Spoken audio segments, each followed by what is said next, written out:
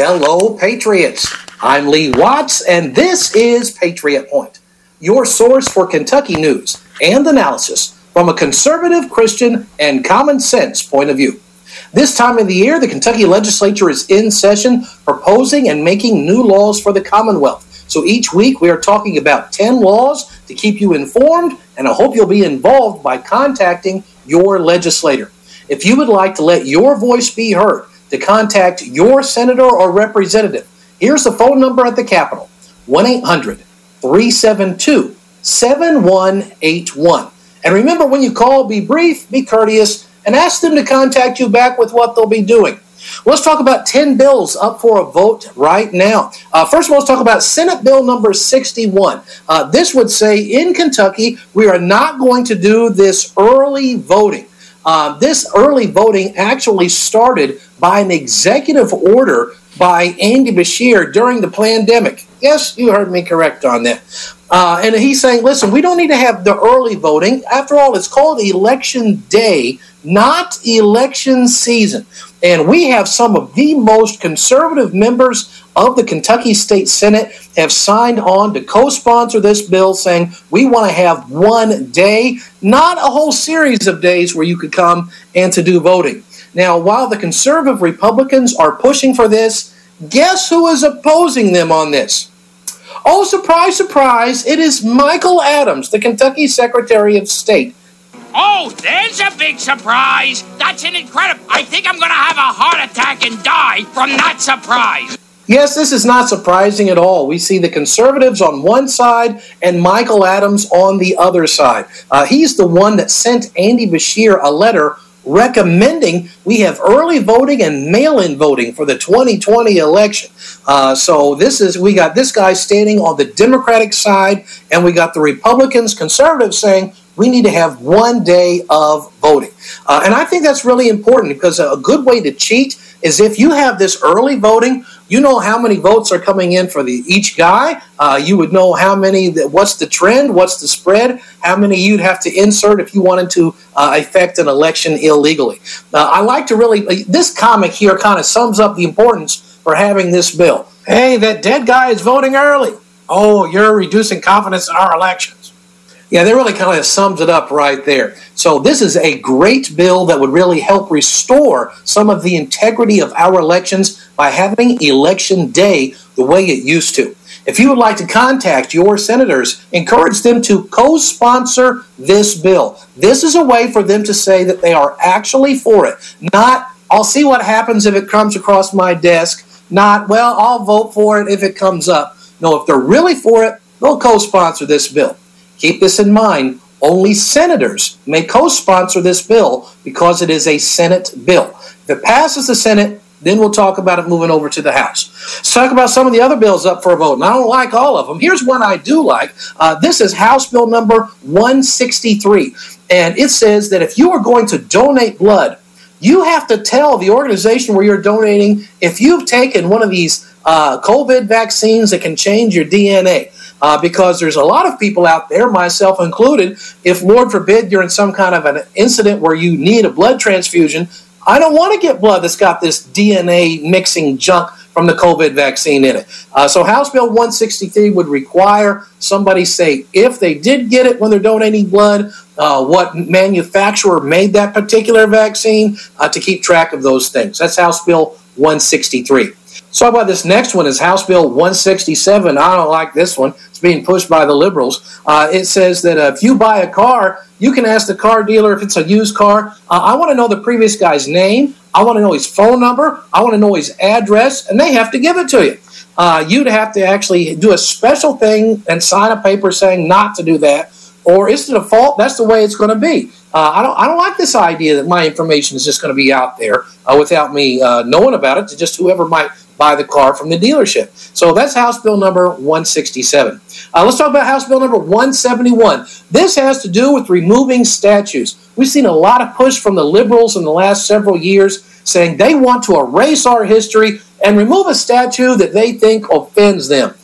We had Andy Beshear guilty of this a few years ago. He removed the statue from the Kentucky Capitol. Here's the problem with that. The governor does not own the Capitol building. The governor does not decide what goes in or comes out. So the legislature wants to make it a law to say, listen, we have to give the approval before any statue is removed or added to the Capitol. When Andy Beshear voted just by himself to remove a statue, remember this, he spent $240,000 to have one statue removed. I asked a company who does things like this how much it should cost, and they said it should cost about $5,000. Andy Beshear gave a contract for $240,000 to remove a statue that offended the liberals, and he didn't put this up for a bid. He gave this contract as a no-bid contract. Nobody was allowed to even bid on it, and he gave this incredibly overpriced $240,000 contract with no authority, with no bids, to his campaign contributors. So the legislature says, listen, we want to be the ones to vote. You take anything out, you put anything in. I think that's really good. I got a major problem with removing our history, and it violates a biblical principle. Notice what it says in the book of Proverbs. Proverbs chapter number 22. Remove not the ancient landmarks which thy fathers have set. So we see here a biblical principle for not removing these statues or our history. That is House Bill number 171, would say governor can't do it, has to be approved by the legislature.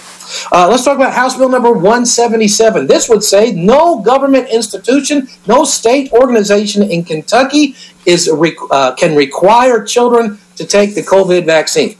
So that would include schools and state-run universities and colleges. So I think that was great. I really don't want that being forced on anybody. Let's talk about House Bill number 180. I don't like this one. This would say that the government is going to tell private utility companies that they are not allowed to turn off people's utilities if they don't pay the bills if it is exceptionally hot or cold. Now, if it is exceptionally hot or cold, of course, there's all kinds of warming or cooling centers people can go to. And this sounds like, well, that's a nice thing. People could have heat when it's cold or air conditioning when it's hot. I want you to keep this in mind. It's not like the government is paying for this. The government is going to a private company and saying, you have to provide free services to people if they don't pay you. Now, I have a major problem with this. If the government is saying I have to work without getting paid, that is reducing the people under a form of slavery.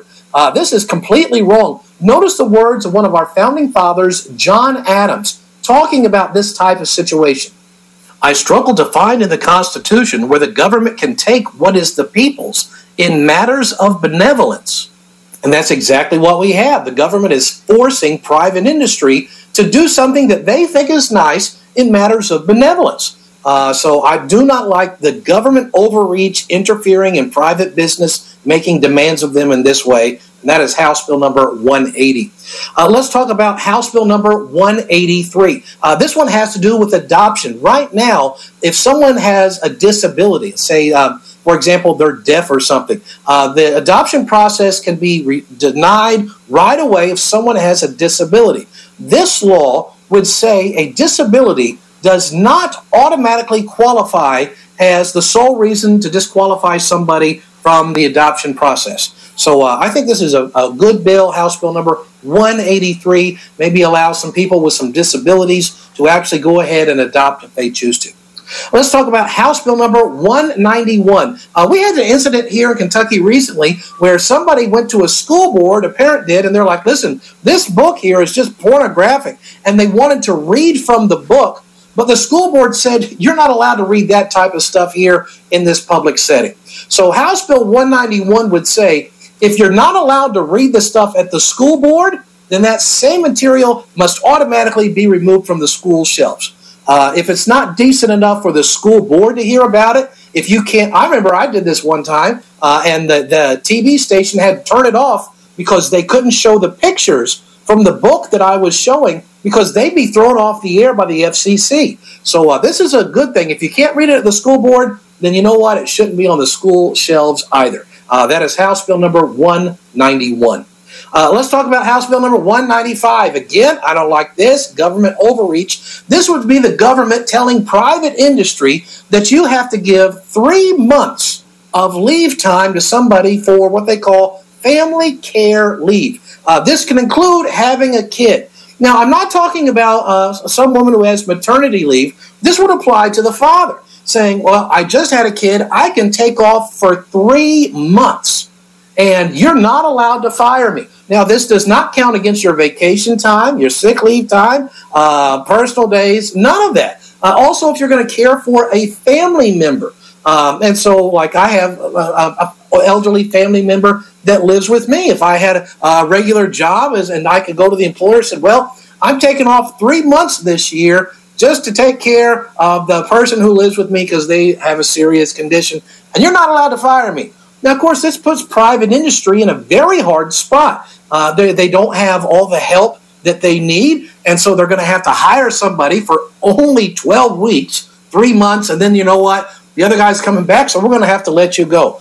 Not a lot of people are probably going to want to get a job for just 3 months. This is, again, the government inserting itself, telling private business how it has to do things. That is not government's job. Notice the principle we see in the Declaration of Independence. It says everyone is endowed by their Creator with certain unalienable rights, that among these are life, liberty, and the pursuit of happiness. To secure these rights, governments are instituted. So notice the purpose of government. The purpose of government is not to run your business, to run your personal life, to tell business what it must and must not do. The only role of government, according to our founding document, stating the principles that we are to live by as Americans, says that the reason government is instituted is to protect my rights, my person, and my property, not to tell business how to do different things. So this House Bill number 195, really, again, government interference violating a principle in the Declaration of Independence. Let's talk about another bill. Last year we had a bill that said if you are going to hunt or fish on your own property, if you have 5 acres or less, then you have to get permission and buy a license from the state to hunt or fish on your own property. Well, I'm happy to tell you that enough patriots actually called and emailed and said, hey, contact me back with what you're going to be doing, that now both the Kentucky Senate and House have passed bills to remove that requirement, kind of correcting something that shouldn't have been done in the first place. So it still has to go to the governor for him to sign or veto. Really doesn't matter what Andy does to it. If he vetoes it, the legislature are going to override him. I have no doubt of that. So those are 10 bills before the state legislature right now. Don't forget, if you would like to call to let your voice be heard, whether you're for or against any bill, the phone number is 1-800-372-7181. Each week, I like to say, we're going to be speaking at across the state. Well, this coming Sunday, I'm going to be preaching up in Independence, Kentucky at the Mount Zion Baptist Church. So if you're anywhere up in northern Kentucky around the city of Independence and you don't have a church home, we'd love to see you over at the services. Well, that's what I have for this week. So until next week, I'm Lee Watts for Patriot Point, reminding you that liberty is not a spectator sport.